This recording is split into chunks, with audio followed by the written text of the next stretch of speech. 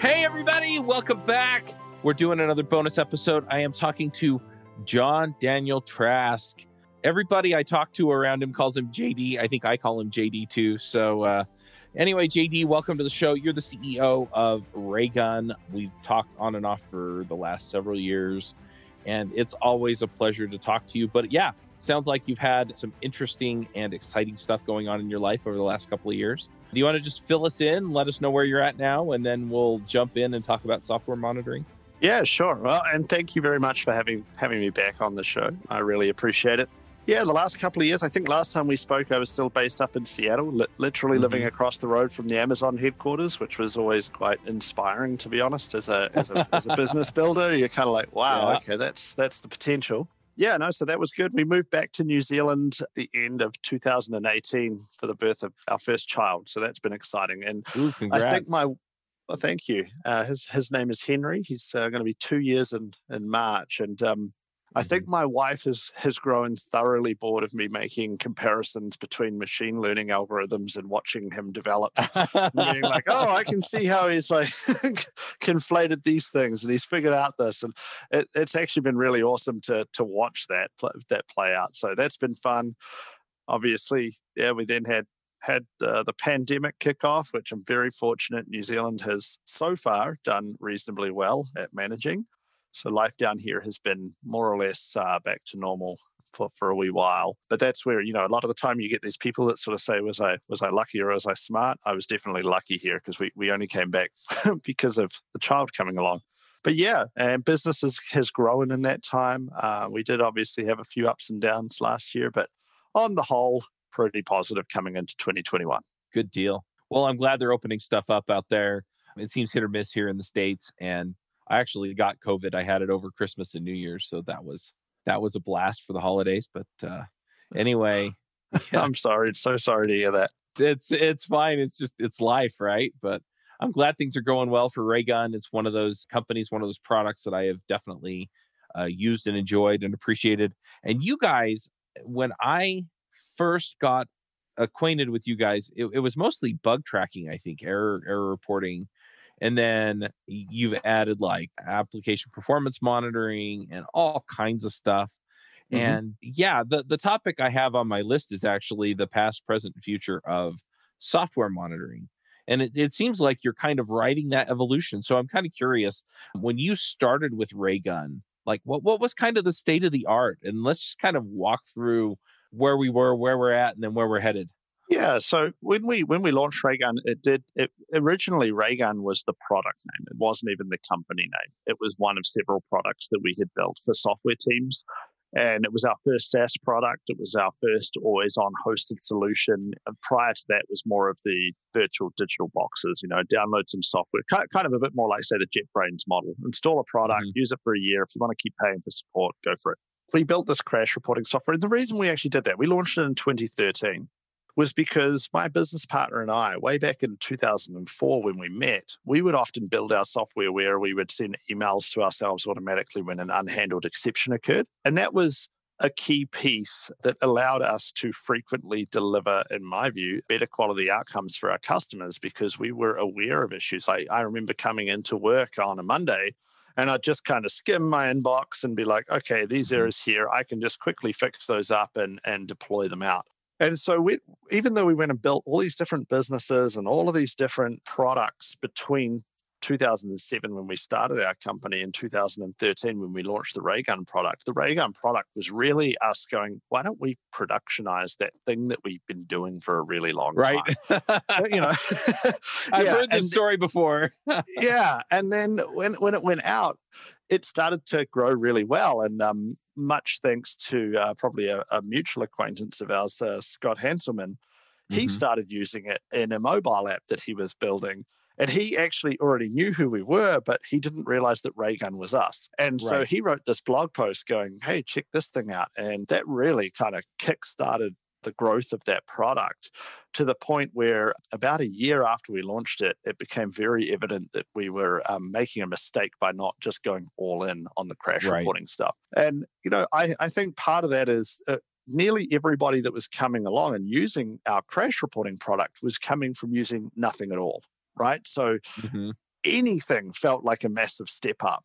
And I still to this day have this view. I'm like, every team needs a software crash reporting product. In my view, it is the highest value product. And I mean, obviously I'd like prices to go higher because I sell the thing.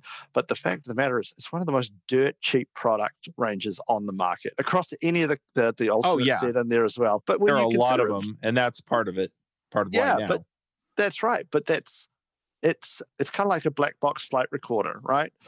And so if you don't know when your product explodes on your customer, right? Like that's pretty bad.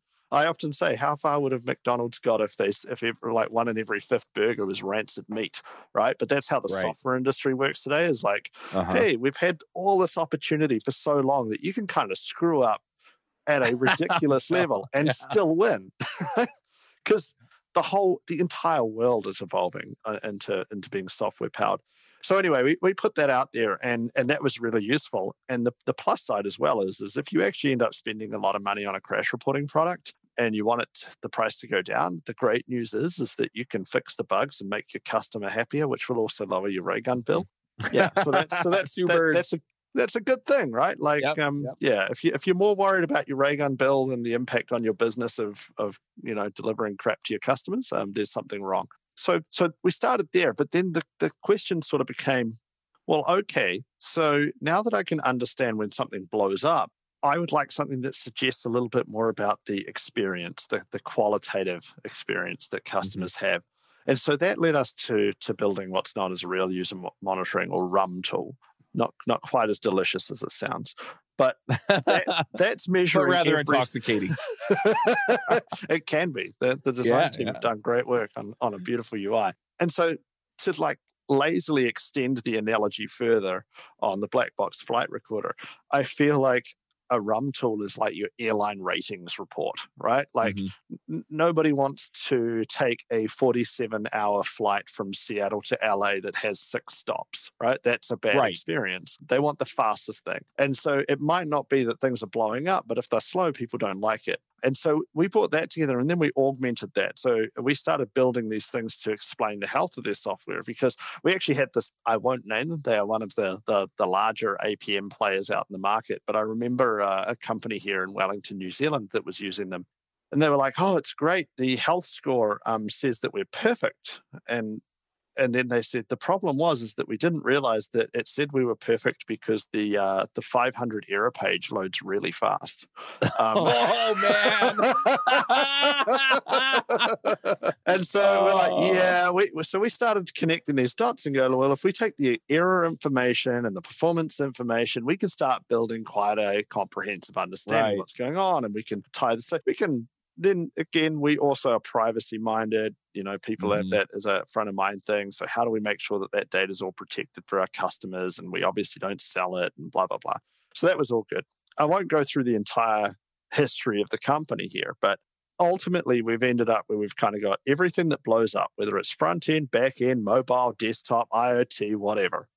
We've got end user experience, whether it's mobile, PC, tablets, TVs, we can track all of that. Lastly, we did add the server-side piece, which does code profiling and understands the code bottlenecks, not just the database bottlenecks. So that means that we can kind of now cover front, back, where the problems are, what the speeds are, and really help the teams go quickly while also understanding what's going on there. The next phase of this, and I think, today there's a lot of companies out there that are purporting to give the single pane of glass view on their software. Right? That's a common phrase we see. I still think we're like day one. Like these tools, they do collect interesting information, but it's also a wildly fragmented space. Nobody wants to have 50 tools, but equally, if you buy one, it's kind of like not enough. And so we're seeing this consolidation going on, and that's one thing Raygun has been doing for years is sort of self-developing a consolidated platform there. So that's where I kind of feel we are today. I mean, I'll just keep talking straight into the future. No, I kind of want to stop you for a minute, because there are a couple of things, that you brought up that's kind of interesting. And one is that it seems like early on there were a handful of tools that came out. One of them I will name it. They were a competitor of yours, but they've changed their name. And this was probably the first one that I was exposed to, was called Hot Toad. Yeah. And yeah, like I said, they changed their name. And then the other one, I think, is the performance monitoring tool you're probably talking about, because it was everywhere for a long time. And what's interesting is that I've seen this kind of expansion and contraction in the market where this particular performance monitoring tool went very enterprise, right? All the little people that were using them when they started, they priced them all out. They were gone. And this particular company has now come back around, and they're starting to offer smaller packages to people. And in some cases, I think they actually have a free offering. And so that's been interesting to watch. The other thing that I've seen, though, is that, yeah, there's been consolidation, but generally what I'm seeing is that most of these tools do most of the same things. And so what it really comes down to, at least for me, is how good is the stack trace? How reliable is the information? How actionable is the information, and things like that. And I talked to you folks at Raygun. I've talked to a few folks at a few other companies, and you guys seem to focus on some of those things. The actionability, the quality of the data, and things like that. And some of these other companies, they just seem to expect people to just kind of get what they're getting, right? It's like, oh, well, I have this dashboard that tells me all this stuff, and I should just understand it intuitively. And it doesn't work that way. And so, you're talking about the single pane of glass. It's not so much that you have a single dashboard, it's that you have a place to go where you immediately know how critical the issues are that exist, and whether or not you need to fix them, and then what data you need to go do it. And so we've seen this evolution, but the evolution to me has been more an evolution as far as which markets people are trying to hit and serve. And then the other evolution that I'm seeing is around how you present the data in a usable fashion. The tools themselves don't seem like they've really evolved all that much. No, I think that's fair. I would also, before I sort of go back to the start of what you were saying, I think one of the things that happens a little bit in the categories in which we operate is with the overall growth of the software industry and the investment that's going in, and as people understand that, $50 following, say, a $5, $10, $30 million software development makes no sense, right? Like that's a really poor maintenance story. What we started out with at Raygun was Jeremy and I. Jeremy's my business partner. We've always been just tell me what to do. Like, I'll be honest, I don't have time to sit here and sift through all this. Just tell me the frigging problem and what I need to do to fix it, right? And so we started that. And a lot of the feedback we always got from customers was one of the biggest strengths: does what it says it's going to do. Yep.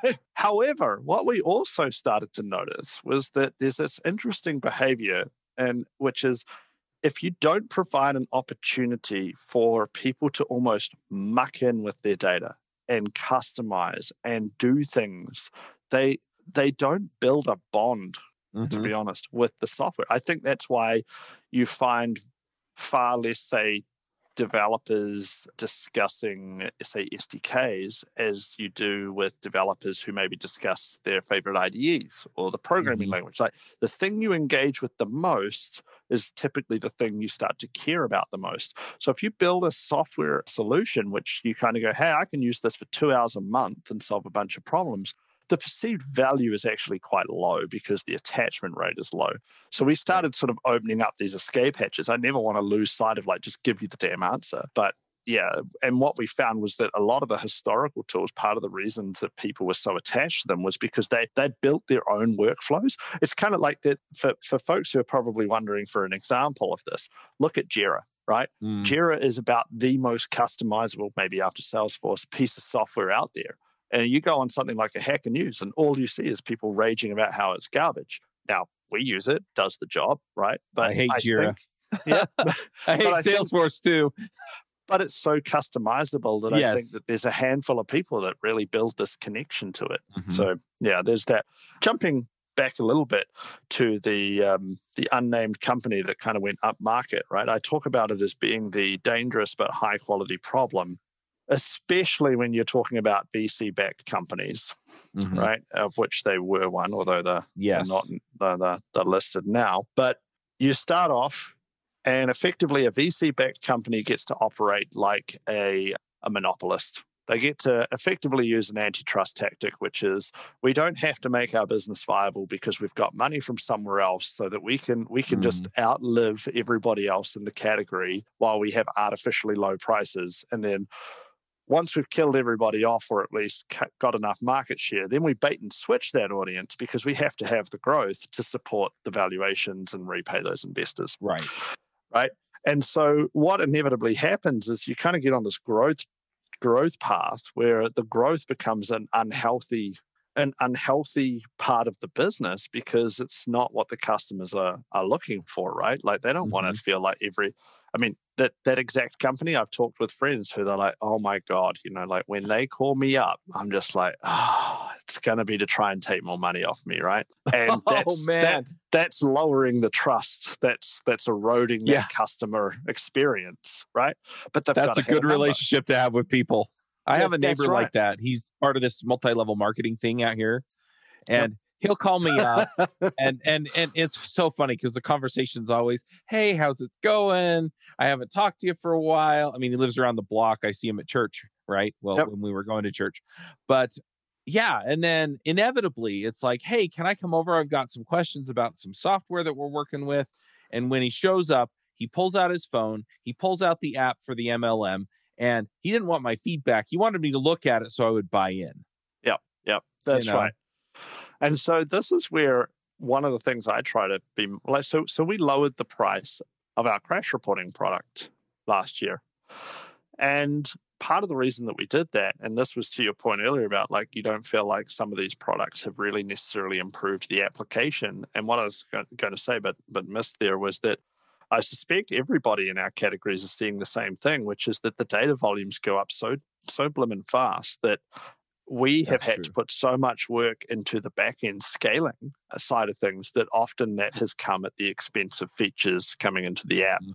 Now, the thing is, the reason we got to lower the price was we're not a VC backed company, and so I sort of thought I'd take part of the sort of Jeff Bezos mentality, which was, hey, well, if we just lowered our cost to serve by a reasonable amount, why don't we pass that saving straight on to the customer rather than saying, hey, we just maximized margin that's gonna help us? It's like, well, let's help the customers out. And so that also has been an interesting thing within the business for helping the software teams understand that performance improvements lead to really positive business outcomes, because we hear that a lot from customers, particularly around our RUM tools and our APM tool, because a lot of engineering team folks say, look, the hardest thing I have is trying to create an argument with my manager on why we should invest in performance and why we should invest in fixing errors, right? Because I can't easily put a number on it. I can't build a story. And,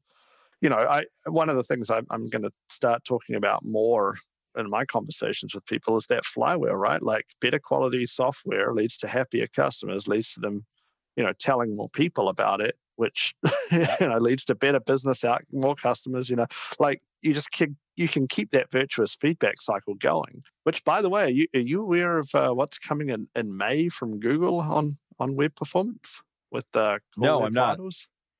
So in May, this is going to be super interesting. In May, that feels like a podcast episode we should do, huh?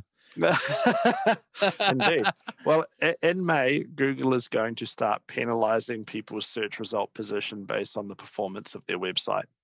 And so suddenly you're going to see marketing teams going, hey, why are we falling down the rankings? And suddenly, a lot of businesses rely very heavily on their positioning and search results, right? And so suddenly it's not just going to be the nerds that like stuff going fast trying to argue for it, but you're going to get the marketing team. You're going to get if you're the CEO, you should probably be aware this is coming. This could really harm a bunch of businesses. Now, obviously, it's not the only ranking factor. So it's not like, hey, you just went slow, so now you're on page 200.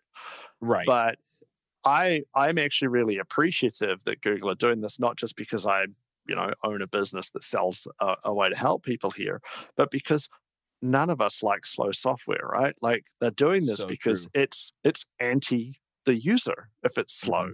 And so creating an incentive structure there, I think, is going to be really powerful for making software better for everybody. Yep. No, that makes sense. And I mean, I, I think the argument, for or against performance usually just boils down to, is it fast enough? And so I would imagine that Google's probably going to have some fast enough metric, right? But yeah, if you're really Yep. fast, then yeah, you're going to definitely benefit from it. And Absolutely. the other thing though that is interesting about that in particular is that most of what Google is indexing is content. And so Correct. unless your content is driven by some kind of back end software system, right? So it's not a static system. That's where it's really going to matter, right? So if you're building some kind of directory system, or if you're building some kind of other content system, you want people to go and search airline listings, right? For flying to France or something, or New Zealand, right? That kind of stuff where you want people to find it. That's where these software systems are really going to come in. If I'm building a system that's behind a paywall, and I don't need Google to index it, yeah, that may not be as much of an issue. But yeah, anything where it's customer facing, especially if you don't know who the customer is, right? Mm. Random people can come in. Yeah, that's where that's going to hit. Yep. I do find it interesting debating with some folks about performance, because you sort of touched on it there about like what is good enough. And I'll be honest, just quietly between you and I, Charles, the we had a prospect at one point who was very upset that our rum tool said that their web pages were slow to load because they took 30 seconds. And this person said, yeah, but it's an ERP system. That's pretty fast for an ERP system. And I was like, it doesn't matter. It's still a garbage experience for the Yeah. customer, right? Like, and he's like, no, you don't get it. Like, this is fast in the ERP land. I'm like, no, you don't get it. The user doesn't care.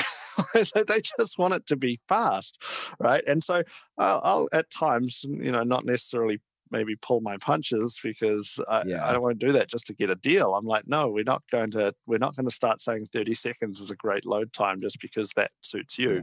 Well, and I'm I going to always ask saw you the a analogy. question. Yeah. I'm going to ask you a question. You spend 30 seconds thinking about your answer. And when you come back, I'm going to go, oh, sorry, I was on Twitter. Well, this person at the point, they said, yeah, but it's not a B2C app. And I'm like, those C's, those consumers, they go to work and they become the B, like they're still the Uh-huh. same person. I don't come to work and then change my mind on my definition of speed. Um, so, and if Google can search the damn internet in like point 0.1 of a second, I'm sure your ERP system doesn't have to go that slow. Yeah. But anyway. Yeah. I'm curious, so we're at where we're at now. Mhm. And it seems like there are, like you said, kind of the crash reporting tools, the rum tools, the APM tools. Have we missed any other categories that we have now that we may or may Oh not have yeah. had? I mean, one of the big issues that we have in the broader category of sort of tools designed to support software, let's say, Hmm. is that what's going on, and you can see this from some of the folks like say Datadog. Hmm. Datadog have done phenomenally well. We use them for infrastructure monitoring. Raygun Right. doesn't provide infrastructure monitoring. And so what they're kind of doing is this, like, let's just keep adding products, right? They're like, it's like they're AWS console. Like every time Uh-huh. you go in there, there's three more things that they're hoping you'll attach to. It's And funny so you you picked two UIs I've gotten lost in. Like I exactly. just gave up. Well, this is the interest, like sidebar for a second on AWS. Like obviously early on, it was this thing where you'd go in and go, oh, well, that is Uh-huh. useful. I'll start using it. And so Yeah. the flywheel for AWS, if you will, was to keep adding services, to keep attaching more customers, to get them to increase spend, which funds more Okay. services, right? But now you're at the Hmm. point where you're like, there's 4 or 5 services for everything. I'm so overloaded. I no longer default to going, does AWS have an answer for this? Because I'm just so tired of all of the Yeah. services. And credit where it's due, they don't really shut them down either. So it's not like Hmm. it's a constantly evolving set. And that is a good thing. So there's a lot of stuff technically out there that could be in there. There's security, Hmm. infrastructure, monitoring. There's people who want specialized Kubernetes Yep. observability, that sort of stuff. All of these things can be in there. And it's one of the challenges we have in any sort of pre-sales call, for example, is inevitably every customer says, we would like to consolidate our vendors. Can you do this, and this as well? Which Hmm. is why we do 3 things. It was customer led, but we're kind of getting a little bit more picky about that and saying, look, maybe it's better if we just like there are complementary products that we will quite happily promote to pre-sales customers, saying we work great with these folks, or usually we can do this bit and we use this other company for this bit. We think they do a great job at it, so that's the better way to look at it. That's why I don't actually really believe the single pane of glass play, because nobody actually has all the bits, and if they all did, you probably wouldn't want to use it anyway. So. Yeah, there's some truth to that. I mean, I think there's some level of, if you just execute really, really, really well and really, really, really fast, that you could add more panes to your glass, I guess, or more, more things that you can do. But yeah, if you're innovating on everything and Raygun's innovating on 3 things, I think Raygun can knock you out of the park on those 3 things any day of the week, because you're working on everything. Well, I mean, I have this, everybody knows, well, I'd say that they've at least heard, I don't know if they've fully internalized the power of focus, right? Yeah. And so I'll take you back to when we had Raygun first out in the market, and we got a fairly serious acquisition offer maybe 5 months after we launched. And it caused my business partner and I to sort of sit back and go, there seems to be some gold in these hills, but we've got all these legacy products that we're kind of managing as well. And so we thought about raising some capital. And like I said, we didn't do the VC route. And so we raised a tiny amount of money. I was first equal largest investor in that. It was an opportunity for me to put more capital into my own business. But we also brought in some money from some folks that we'd built some other businesses with, which was really cool. And then the revenue chart it's the classic hockey stick, right? It's going up and then it starts going up really steep. And I would have folks say, what happened at that inflection point, JD?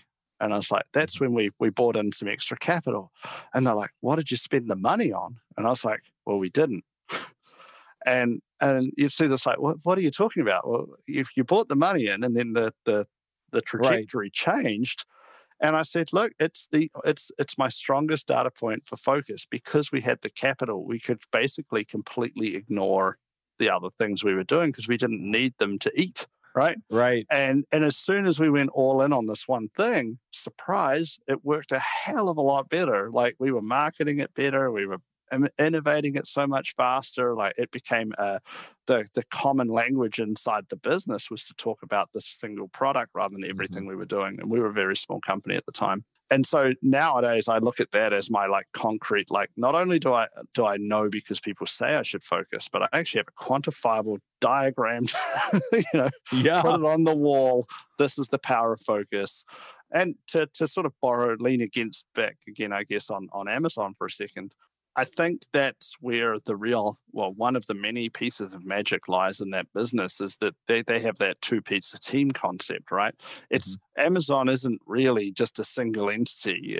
It's actually it's almost like a modern day conglomerate where the subsidiaries are generated internally by small teams that act like a startup. And that's how they're sort of doing that. And they can fund rolling out more and more and more of these things because they don't need the whole org to focus on, what's going on in code pipeline, what's going on in WAF service, things like that. So, focus is certainly important. We don't want to try and boil the ocean. In fact, every time we've released a product, I promised the team we won't be shipping another product for at least a year, while we bed one in.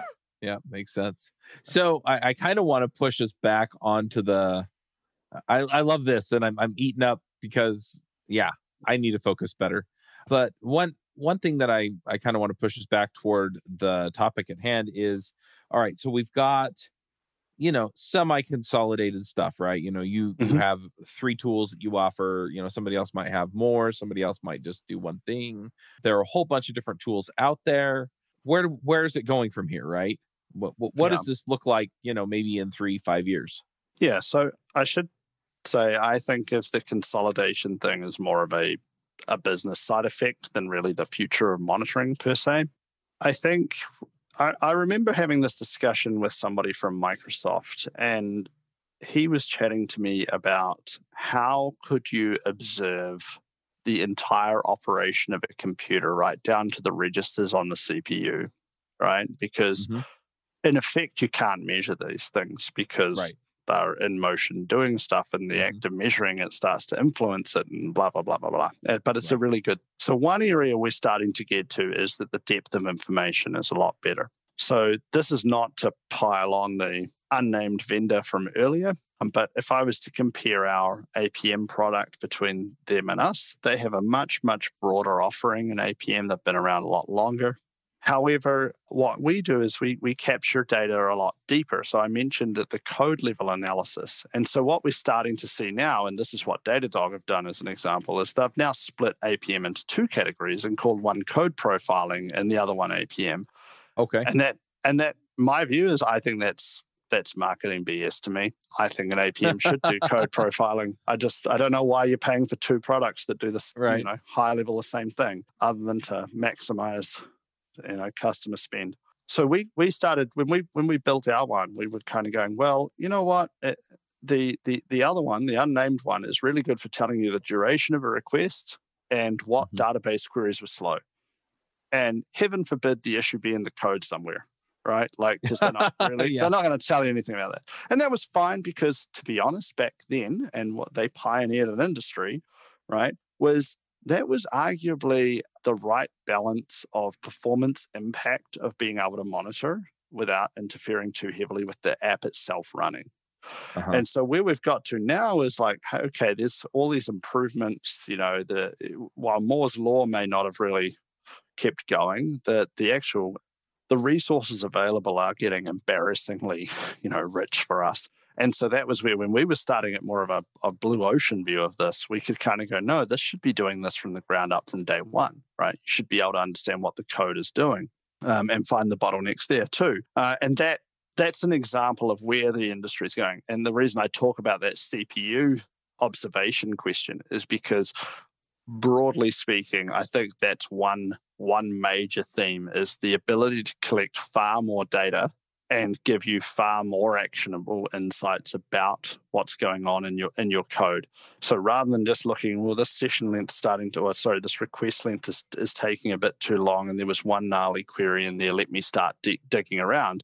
I want to just be able to see the entire details of the request so I don't have to go digging. That sort of stuff is coming in a lot more. We're starting to see things like distributed tracing and being able to correlate different events from different systems together. And that doesn't just mean like, well, my API talks to this background service and I can get a distributed trace. To give you an example using Raygun, I could go in and I can find, because I choose to identify you, I could find your account as a user of Raygun.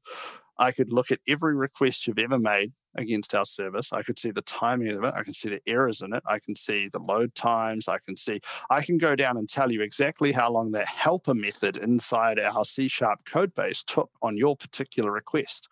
And so correlating between the silos, and that is a little bit of that single pane of glass piece, but being able to bring all of that stuff together is becoming more powerful. But oddly enough, for a category of services being made available to software teams, there is a real lack of APIs and integrations between those silos in a way that lets you correlate the information well between them, if that makes sense. So I can see that sort of opening up a bit more, where you don't necessarily want to require just that the vendor do that correlation between their own products. There should be no reason you can't do that across the boundaries. And that's obviously going to be more and more important with the cloud players out there as well. The last trend, and I would actually argue probably the most important one, and even though it would probably sound like the least important to quite a few listeners, we've got to make the end user the central entity of any monitoring product, right? Yep. It's just machine data.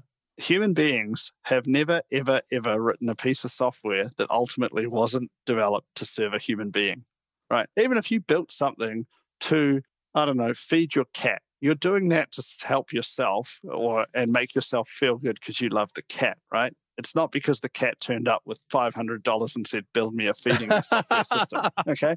But because we're not connecting these stories to the customers, we're not building the business value case. We're not enabling our software teams to communicate clearly across the rest of the business.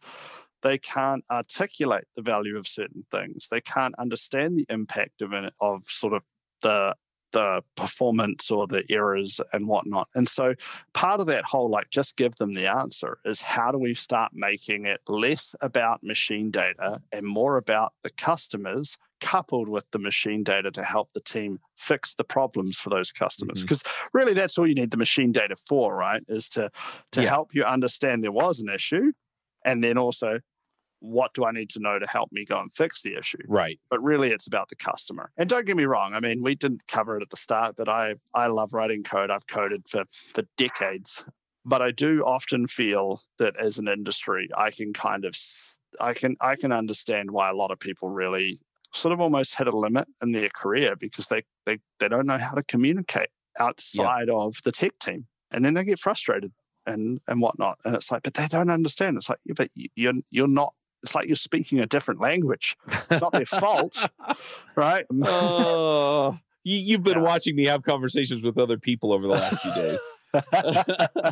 Well, honestly, I see it as, it sounds really harsh, but I used to say quite frequently, I don't fundamentally believe that a lot of software folks have earned the right to be at the leadership table. Yeah. And part of that is just and it's not an insult, it's the immaturity of our industry. And that immaturity, going right back to what we were talking about earlier, is actually driven by the embarrassing riches of opportunities in front of us right now. It is a gold rush in software, and it will be a gold rush more or less for our whole lives, right?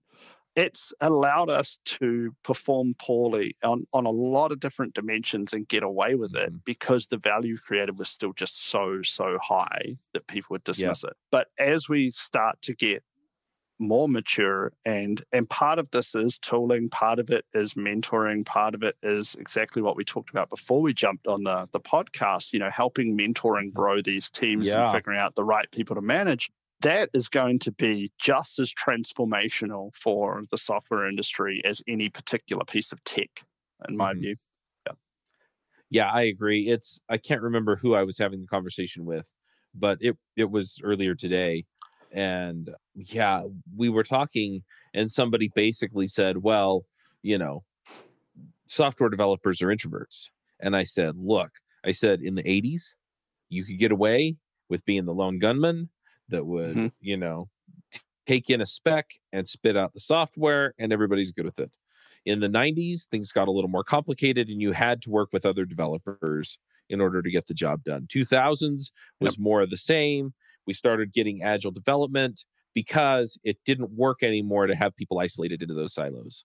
And now, at this point, if you can't work with people outside of your team, then you are not as effective as the people who can. And I think that I don't want to draw too much on the prior conversation that we had, but we talked about that folks being, moving into management, right? And how some people are surprised to find themselves there, and then they don't like it. And that, that's fine as long as there's a path back to where they want to be. But I think there are some of those folks that either innately or through prior learning do learn to communicate well. And that's where, the folks, maybe the next tier up, start going, oh, Sally over there is a great communicator. Well, they never say manager. That. What they say is Sally gets it. Yeah, that's true. Yep. That's the perception. Sally understands what we're trying to do, so we're going to promote Sally. Yeah. Even if Sally doesn't want to do that. And it's not that they're recognizing any particular skills. I think some of the more aware people will. But for the most part, it's we work well together. There's something there that connects, and that's why we're going to promote her.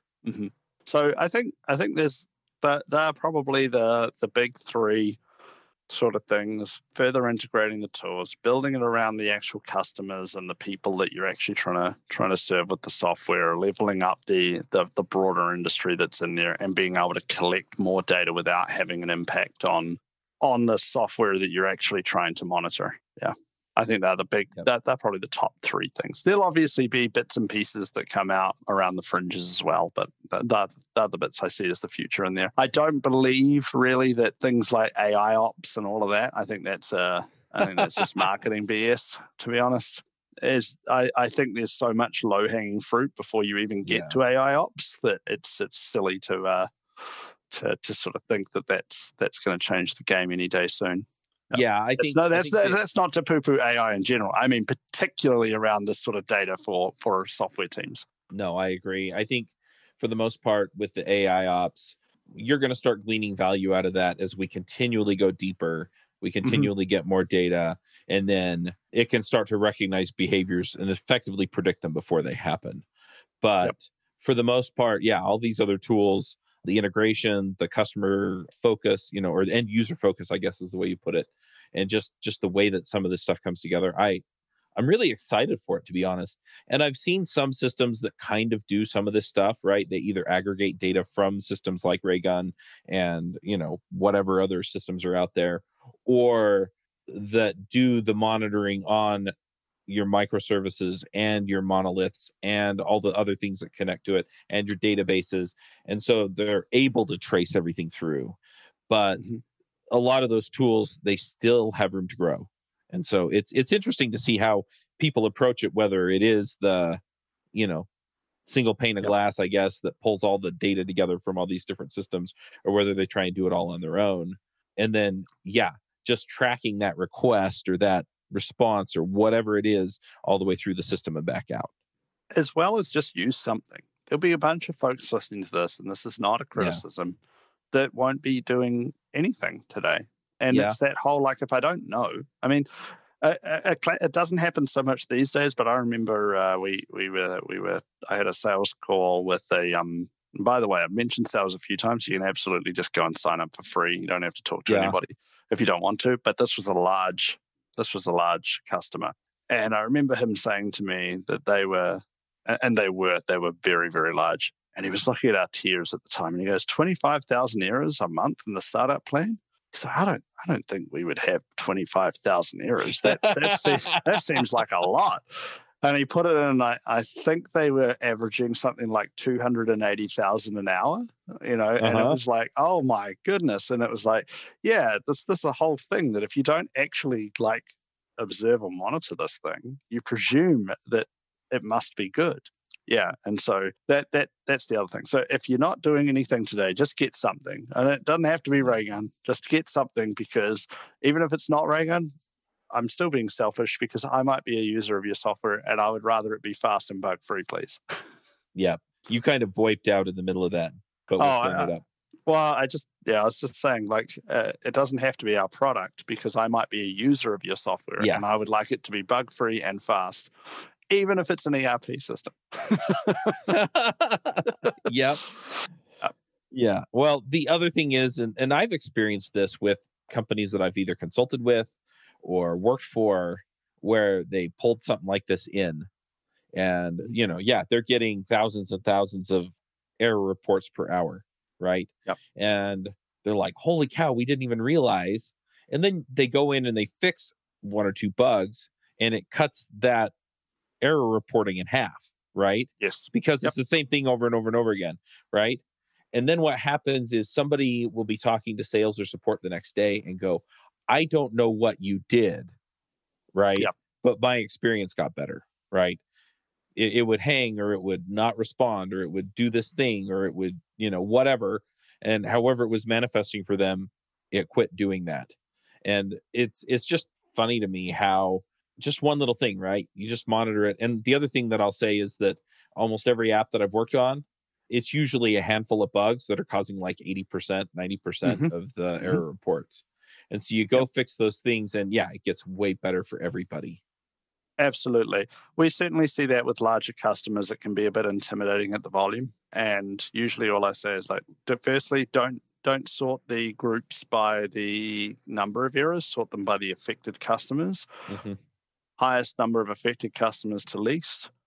Every sprint, if that's what you do, just pick the top two things, give them to the team, make sure they fix those two. Hopefully they don't take that long, that much out of the sprint, and just repeat that process. We do see sometimes that developers are afraid that things like an error reporting tool is going to be used against them. So we're, and to be honest, this is one of these weird dichotomies where, I've said, look, most of our customers will never talk to a salesperson. But it can be where talking to sales can be good, because this is where we often will make sure that if, the manager's on the line, we want to make it very clear that 0 bugs is pretty much unobtainable if you're at any sort of scale at all, right? And so making sure we can be in those conversations to ensure that we're educating the manager without it starts to sound like an excuse if it's just the engineer to the manager. But if Mhm. it's the vendor saying, look, we can help you improve the quality, but it's kind of like test coverage. Very little benefit in trying to get to 100% test coverage. But if you've got 40% that covers the main parts of your app, you're doing pretty well, Yep. right? So that's where having those conversations can actually be quite useful. Yep. In there. Makes sense. And like you said, I mean, it usually doesn't cost much to sign up for one of these services. I know Raygun's super affordable. Start at $4 now. Oh, wow. No, Told you. seriously. Usually it's like $10 or $20 to get started. And yeah, $4. That's easy. But yeah, then I mean, even if it's $100 and you can attract more customers or retain the customers, you reduce your churn. I mean, holy cow, it's totally worth it. So, but then that is on us, though, to make sure that we continue to evolve our software to be able to tell you those stories that say, you fix these 8 things and your churn rate improved this much, or you increased sales by this much, right? Like the tool should make it easy for you to be able to turn up at whether you have a Friday meeting or similar and be able to sort of basically brag that your team kicked butt, right? Yeah. That's what you want. Yep, absolutely. Well, the other thing is that I've also been in the shoes of, if you want me to consult on this project, then you have to have a tool like Raygun, and then we install it, and then there's a major event, right, at some point, because there's going to be a major event at some point, and so we get in, and they're like, okay, well, we got to gather all the logs, and I'm like, no, right? We've got all this data in this tool, so we go look in the tool and solve the problem much faster, and then they're going, man, that's way easier than digging through all the logs and crap, right? And so, the logs are also a huge risk now with things like GDPR. A software developer going, why don't I just log out to a file that sits, alongside my app? Cool. So when somebody asks for all of their data or to be expunged from your system, who's the person going and checking those things? There is benefit to service-enabled versions of some of these technologies, even if you could just put in a gem or a NuGet package or whatever. Compliance is going to become a bigger and bigger thing. Yep, absolutely. Sorry, I think I cut you off there. Sorry, Charles. No, I was just thinking about that a little bit earlier when you were talking about, tracing one request or one customer through the system. Yeah, there are privacy concerns with that too. And so it's interesting too, just kind of watching these tools evolve to provide you the valuable data and still comply with, any regulations that you have, or even just any concerns you have around privacy. I've seen a lot of companies that don't necessarily have a regulatory burden, but they don't want to put anybody's data at risk. So it's just nice to see, that, all of this is contained in this tool. I don't have to go and fight the system in order to get what I need, or go sit on the DevOps guy until he gets it to me or whatever. Yeah, there's certainly that whole treat PII data as toxic waste, right? It's a liability. And I've seen there's a range of tools now coming out as well that are just trying to get folks off of some of the ad tech offerings, like privacy first Google Analytics alternatives. We've got a few people who kind of use our RUM stuff for that a little bit, where it's just there's an increasing discomfort with feeding more and more data into the Googles and Facebooks and, those sorts of companies where they to be honest, they're probably going to have top-notch security around that, but it's distasteful to know that you're feeding that sort of algorithmic engine. Obviously, Apple have kind of made that a cornerstone of their differentiation, not to try and leverage the PII data in the same way. Yep. All right. Well, let's go ahead and wrap up. If people want to go check out Raygun, what's the best place for them to go and do that? I tend to suggest the internet, which is... I've heard of it. It's catching on at raygun.com, raygun.com. Yep. So there is free trial for any of the products. And if you, again, wanting to demonstrate that customer centricity, but if you have any issues, if anything's confusing, or if you don't like it, I am JD at raygun.com. I would love to know, because I as a nerd come business owner, customer feedback is manna from heaven, right? It helps us improve. Nothing is ever perfect. And I just want to make it the best solution we can make for everybody. So do try it out. Do let me know how you find it. I'm also on Twitter as TraskJD. Yep. All right. Very cool. All right. We'll go ahead and wrap up Charles. here. Thank you. This was really fun. And yeah, max out, everybody.